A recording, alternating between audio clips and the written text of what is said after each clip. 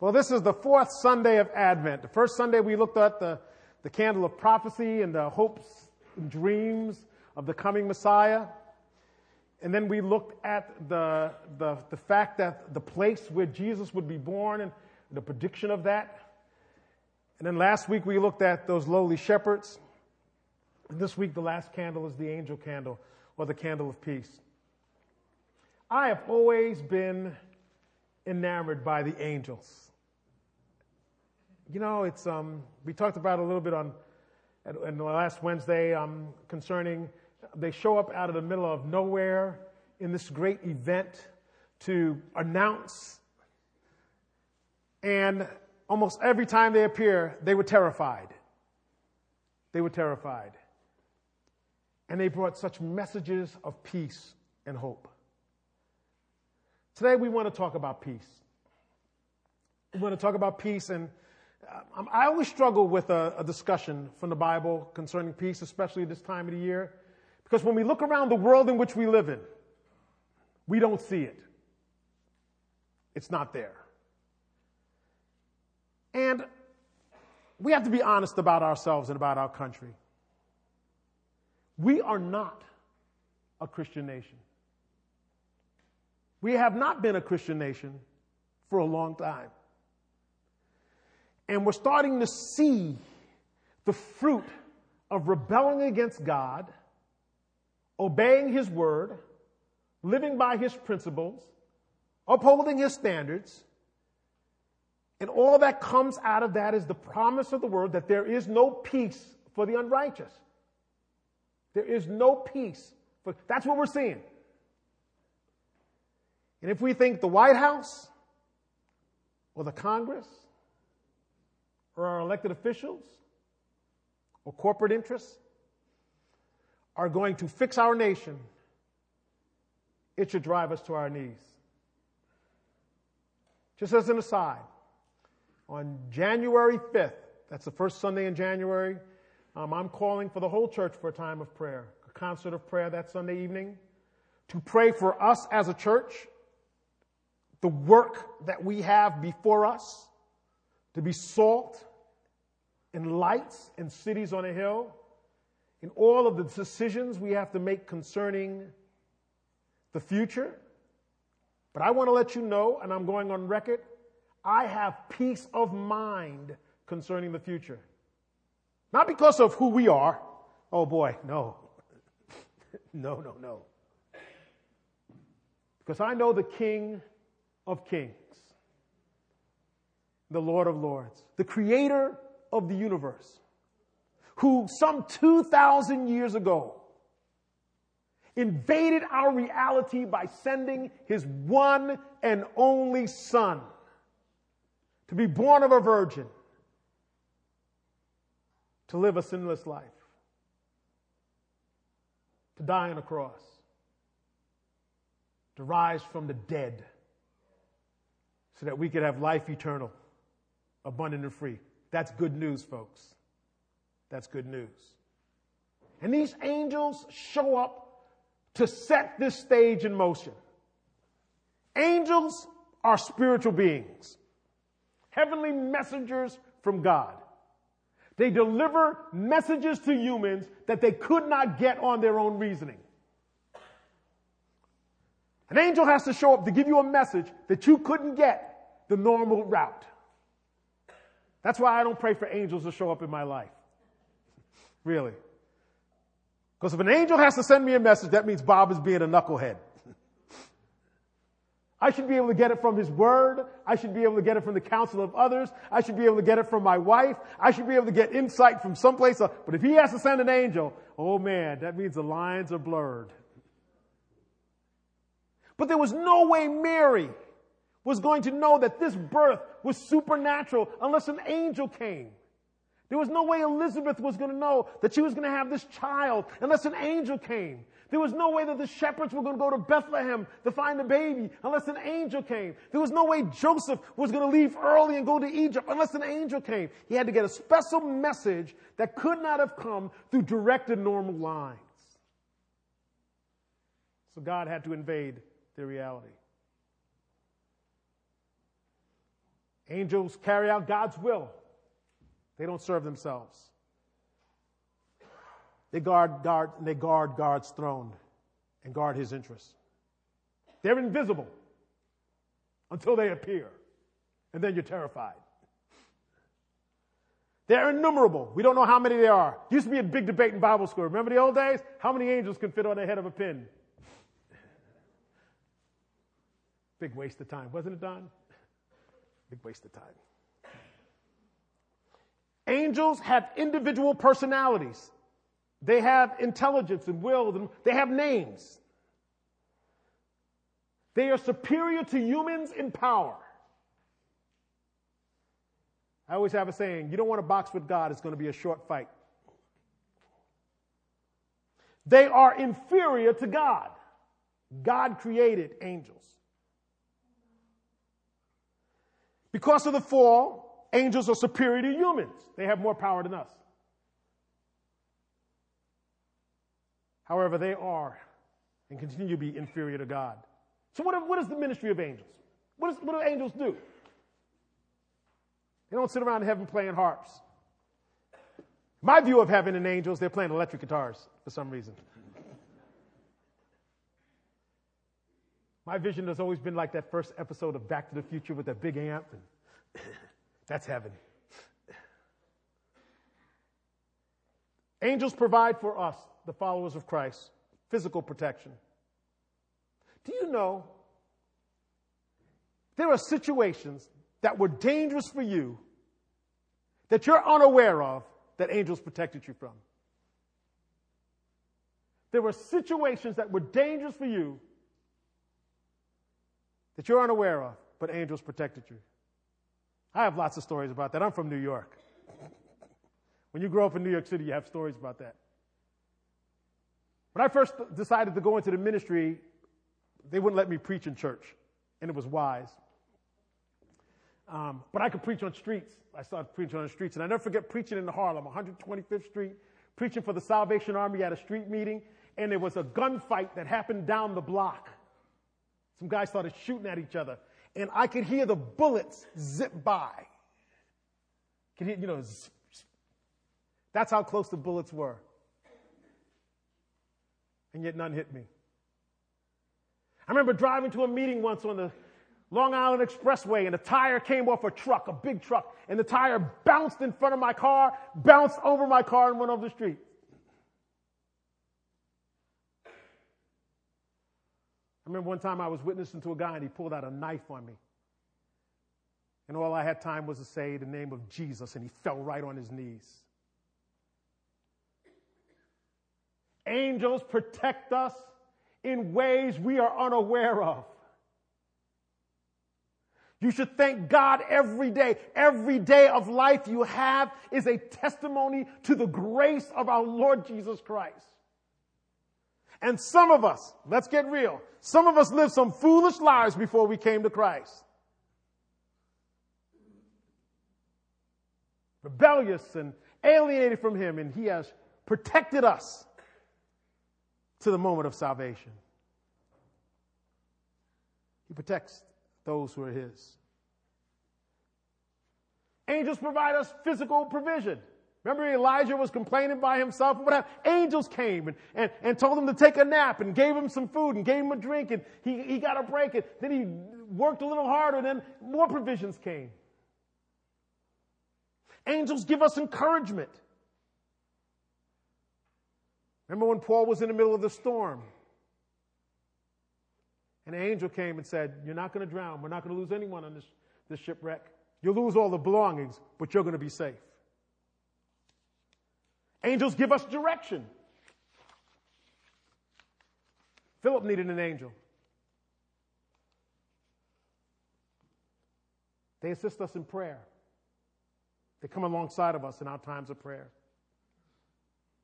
One of the greatest ministries of angels, they assist us, carry believers home to be with him. No believer dies alone. He has an entrance for us.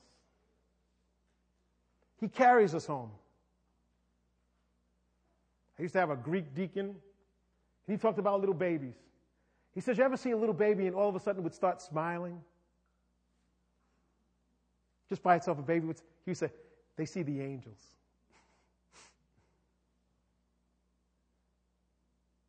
And I remember when my mother was very sick, on her deathbed, and all she wanted to talk about was heaven. And she would talk about the visitors that would come to her at night. And they weren't nurses who prepared her for her journey. Innumerable sources of resource around us, and we're unaware of it. Do you know we live in a temporal world of stuff? And so that we have to constantly ask God to open our eyes to the spiritual realities that are around us. We have to constantly ask God to open our eyes to the spiritual realities because we're so connected to the stuff. And so much of what happens during the Christmas season, it's about the gifts and it's about the parties and it's about the dinners and it's about the travel.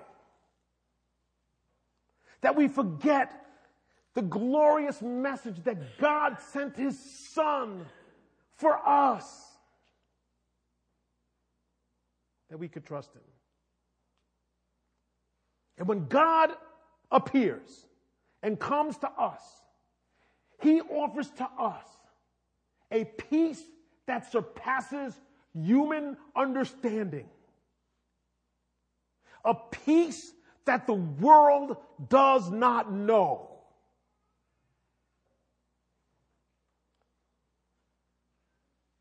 Most people think when they hear peace on earth, goodwill towards men, they think it means that God has given us a bad check because of wars,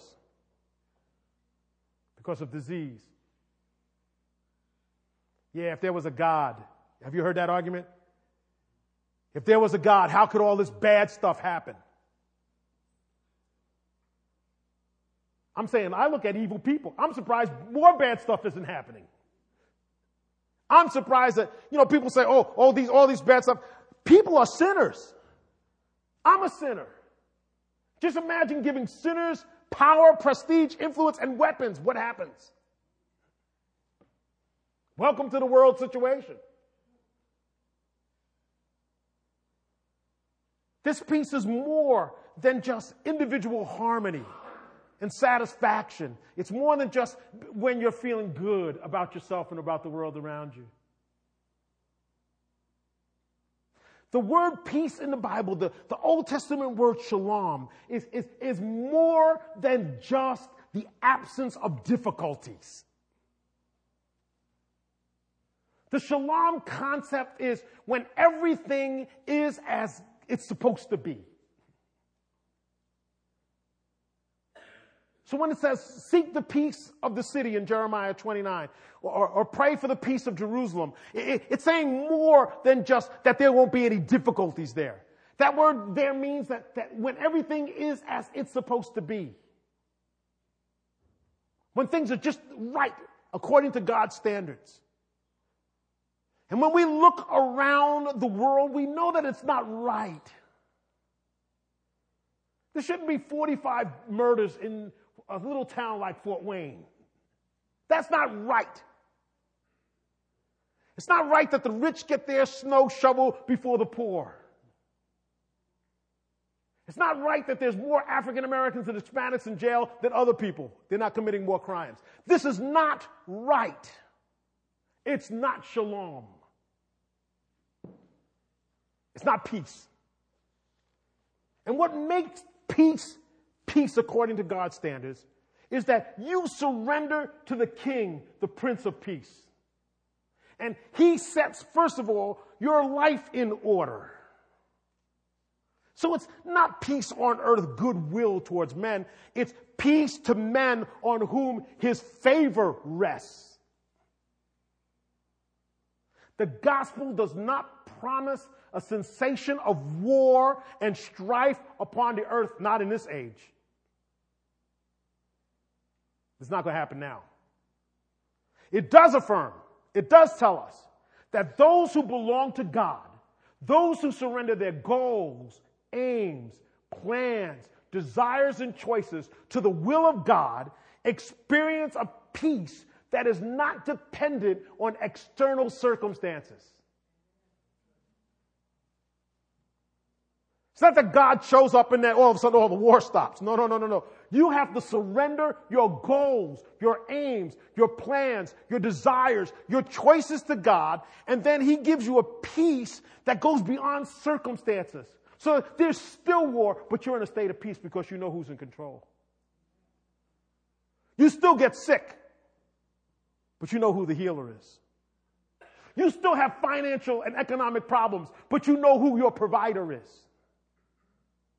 You still have problems in your family and in your marriage, but you know who is the healer of your soul. We know what real peace is because we have connected to the Prince of Peace. This illusion that there's going to be no more war and no more violence, that's not going to happen, not in this age. Not with sinners in charge of stuff. But I can surrender Bob's stuff. I can surrender my will, my goals, my plans, and I can line them up with God so that everything is as it's supposed to be. You see, we were created to worship God. We were created to worship Him in a kind of a communion, in a relationship worship. The heavens declare the glory of God. The firmament is handiwork, right? But they don't have a choice. Stars don't have a choice to give forth the glory of God. But we have a choice. And God created us to worship Him.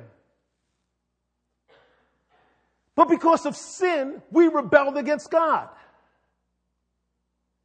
And we decided that our way was better than His way. And you see the way that got us. Ask the Dr. Phil question. How is that working for you? It is not working for us. And what we try to do is what Adam and Eve have always done. We try to blame somebody else. We try to cover it up. We try to hide, but it doesn't work. That's our approach to sin. Cover up, hide, blame. And God knew that. He knew we were incapable of fixing our situation to get us aligned with the purposes of God.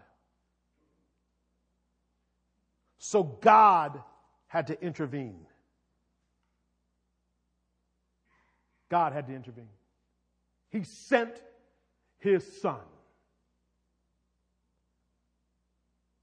to be born, to live, to die, to rise from the dead. And if you trust Him,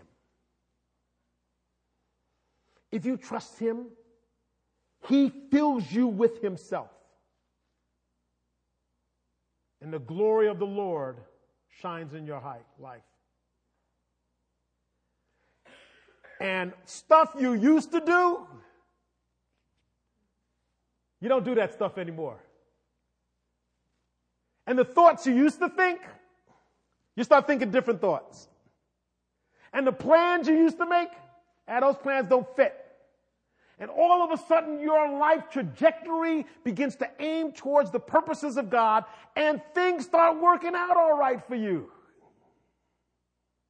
Things get better. And when things seem to get worse, there's even more resources because now you have God and you have His Word and you have the community of the body of Christ and you have resources that you didn't have before.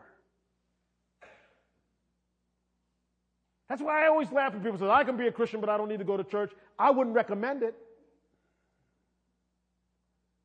I wouldn't recommend trying to fix your car with only a wrench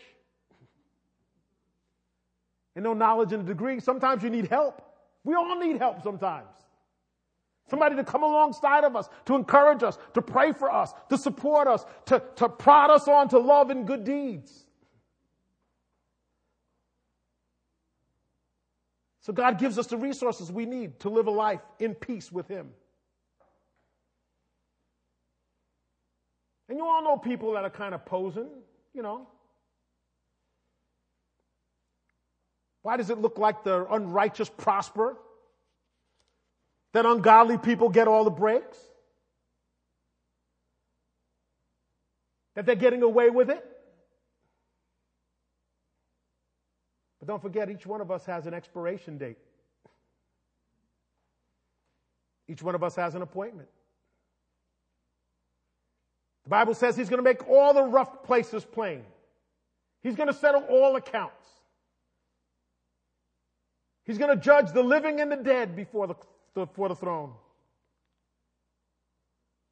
And his judgment is going to be true and just. The angels show up and speak a message of peace. There's a lot of angels in this Christmas story, isn't there? Think about it. Gabriel shows up to Zechariah, right? Luke chapter 1. And what's the message that angel rings?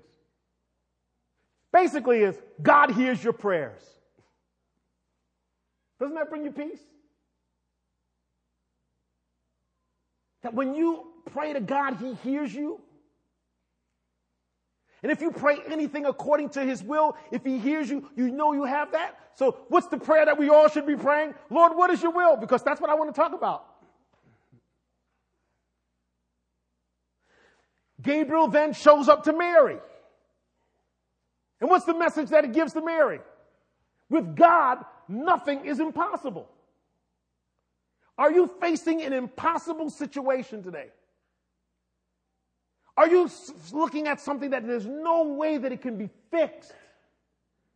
That as you count the shekels in your wallet, as you figure out all the plans and schemes, it just doesn't seem like it's going to work out? I got good news for you. With God, nothing is impossible. You have that rebellious child that has been gone for years, God can bring them back. You have that physical illness that the doctors don't know what to say about it, God can heal that. You've been long-term unemployed, your unemployment is about to run out, God can supply your needs. Nothing is impossible with him. Your marriage is on the rocks, I got good news for you. God can heal the brokenhearted and set at liberty the captive and usher in the acceptable year of the Lord. He can heal your marriage.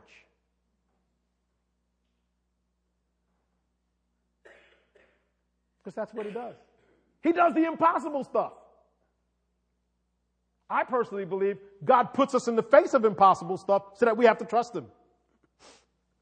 I think he brings us to the Red Sea. I think he puts us in front of the giant. I think he puts us in the storm so that we would have to turn away from ourselves and turn to him to seek him to do the impossible on our behalf.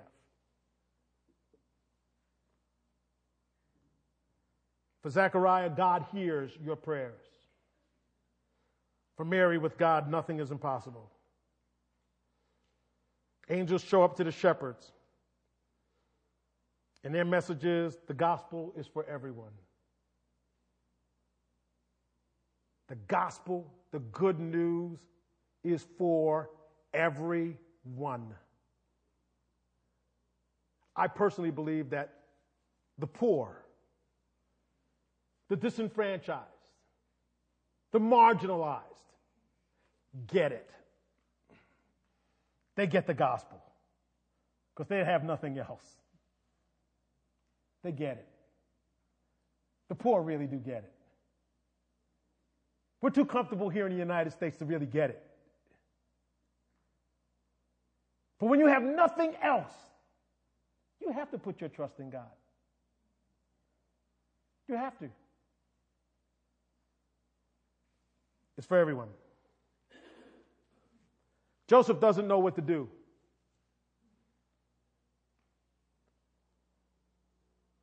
My fiance, the engaged person, the person I'm supposed to be married to, has came up with this great story. She's pregnant by the Holy Spirit. Okay. And an angel appears to him in a dream and basically tells him, do the right thing. do the right thing. Mary's not lying to you. You want peace in your life? Do the right thing. I'm going to give you a Bobism. I haven't given you Bobisms. People that have me in class know these are just sayings. I have like 30 or 40 of them, Bobisms. One of my favorite Bobisms is, do the right thing because it is right, and let the chips fall where they may. Do the right thing because it is right. And leave the outcomes to God. You know, it'll be amazing how people will want you to get to do wrong things for right reasons because they want to control the outcomes.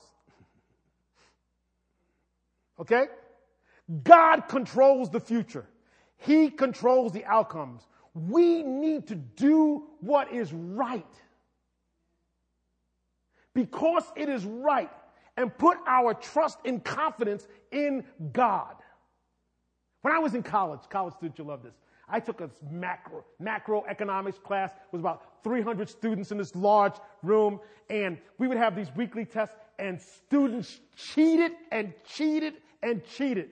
The professor would give out the test, sit in the front, and read the newspaper, and it was ridiculous. People would just copy off of each other's papers, and I made an appointment with the prof. I said, yo, dude, I don't cheat. I believe stealing someone else's answers is a violation of my Christian commitment. I can't do that. It's not fair. This is not right.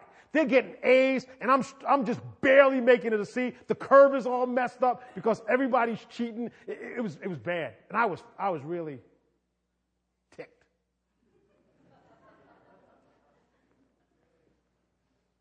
I'll never forget what the professor said. He says, Bob, don't worry about it. Read your syllabus. Don't worry about it. Read your syllabus. And so I actually got out the syllabus and I started reading it. And those weekly tests were worth like 5%. And a final was worth like 55% of the grade. On the day of the final, the Gestapo came to the test. You had to check your bags at this desk.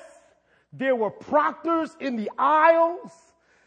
Every test was different from the person you were sitting next to.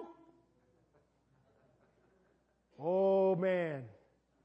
Felt like the days of Noah. A lot of weeping. He said, don't worry. Don't worry. You got to do what is right. You got to do what is right. If your boss is trying to get you to do something that you know is illegal and wrong, I am telling you right now, do what is right because it is right, and God will bless you with His peace and His provision. And if you lose that job because you're doing what is right, God has a better one for you, or He's going to give you a better sense of peace. Okay? He will take care of you. And I'd rather be in a ship that's in the middle of a storm with Jesus in the bow sleeping than on solid ground far from Christ. You have to choose where the source of your peace is. You got to do what is right. We're so worried about what other people think and what other people will say and what's going to happen. God controls the future. We just got to trust Him. Later on, an angel appears to Joseph in a dream. Basically says, get out of town.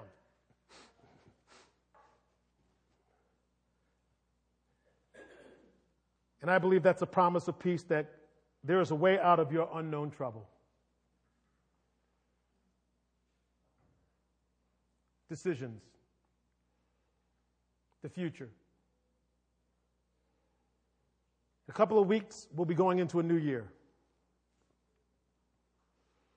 If the next year is like the previous year, there will be some people that are here today that may not be in that year in the future. Some of us who have jobs and security right now, by the end of that year, next year may not have jobs and security. Some of us have big decisions about our future and our job and about marriage and about children and about decisions and decisions and decisions. What are we going to do? Where are we going to be? Hey, Harvester has some big decisions.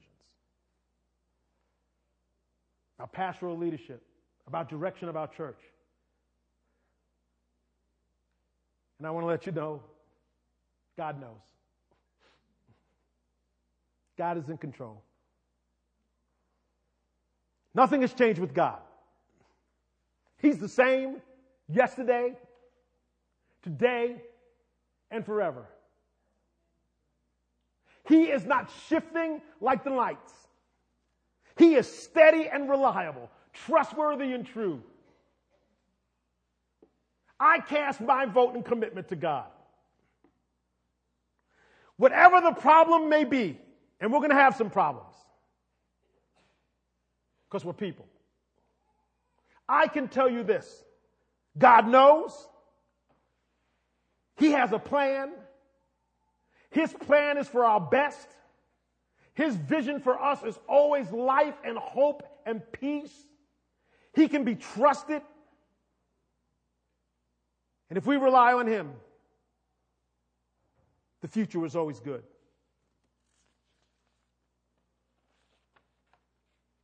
I like angels. But you know, there's something even better than angels. I'm going to break the rule of homiletics and read a long passage. Hebrews. Chapter 1 says, long ago, God spoke many times in many ways to our ancestors through the prophets. But now in these final days, he has spoken to us through his Son. God promised everything to the Son as an inheritance. And through the Son, he created the universe. The Son radiates God's own glory and expresses the very character of God. And he sustains everything by the mighty power of his command. When he had cleansed us from our sins, he sat down in the place of honor at the right hand of the majesty of God in heaven. This shows that the Son is far greater than angels. Just as the name of God is greater than their names. The Son is greater than angels. How? For God never said to an angel, as he said to Jesus, you are my Son. Today I have become your Father. God also said, I will be his Father, and he will be my Son. And when he brought his supreme Son into the world, he said, let all the glory of God's angels worship him. Regarding angels, he says, he sends his angels like the wind, his servants like flames of fire. But to the Son, he says, your throne, O God, endures forever and ever. You rule with a scepter of justice. You love justice and hate evil. Therefore, O God, your God, you have anointed you, pouring oil of joy on you more than anyone else. And also it says of the Son, in the beginning, Lord, you laid a foundation on the earth and made the heavens with your hands and will persist, but you remain forever. You will never wear out your old clothing. You will fold them like a cloak and discard them like old clothing, but you always are the same. You will be forever. God never said to any angels, sit in the place of honor at the right hand until I humble my enemies and make them footstools under my feet. Therefore, because of all of that, angels are only servants, spirits sent to care for the people who will inherit salvation. Folks, we're better off than the angels because we have Jesus. we have the Son. For to us a child is born. To us a son has been given, and the government shall be upon his shoulders. And his name shall be called Wonderful, Counselor, the Mighty God, the Everlasting Father, the Prince of Peace. That's what we have. And that's better than angels. Before I let you go, I might not see some of you at the Christmas Eve service. I know you got plans. Some of you are heading out of town, and I want you to be safe. I want you to give you a quote from The Lion, the Witch, and the Wardrobe. Before Aslan showed up, it was always winter, but never Christmas. May this holiday be always Christmas and never winter. Let's pray. Father in heaven, we thank you for your word. We thank you, Lord, that you are the glorious and righteous one. We thank you that you sent your one and only Son to die on a cross so that we can experience life and peace. And through all the hustle and the bustle of this season, may our thoughts continually rest on the reality that we have a Savior. He is Christ the Lord. And I pray this in your name. Amen.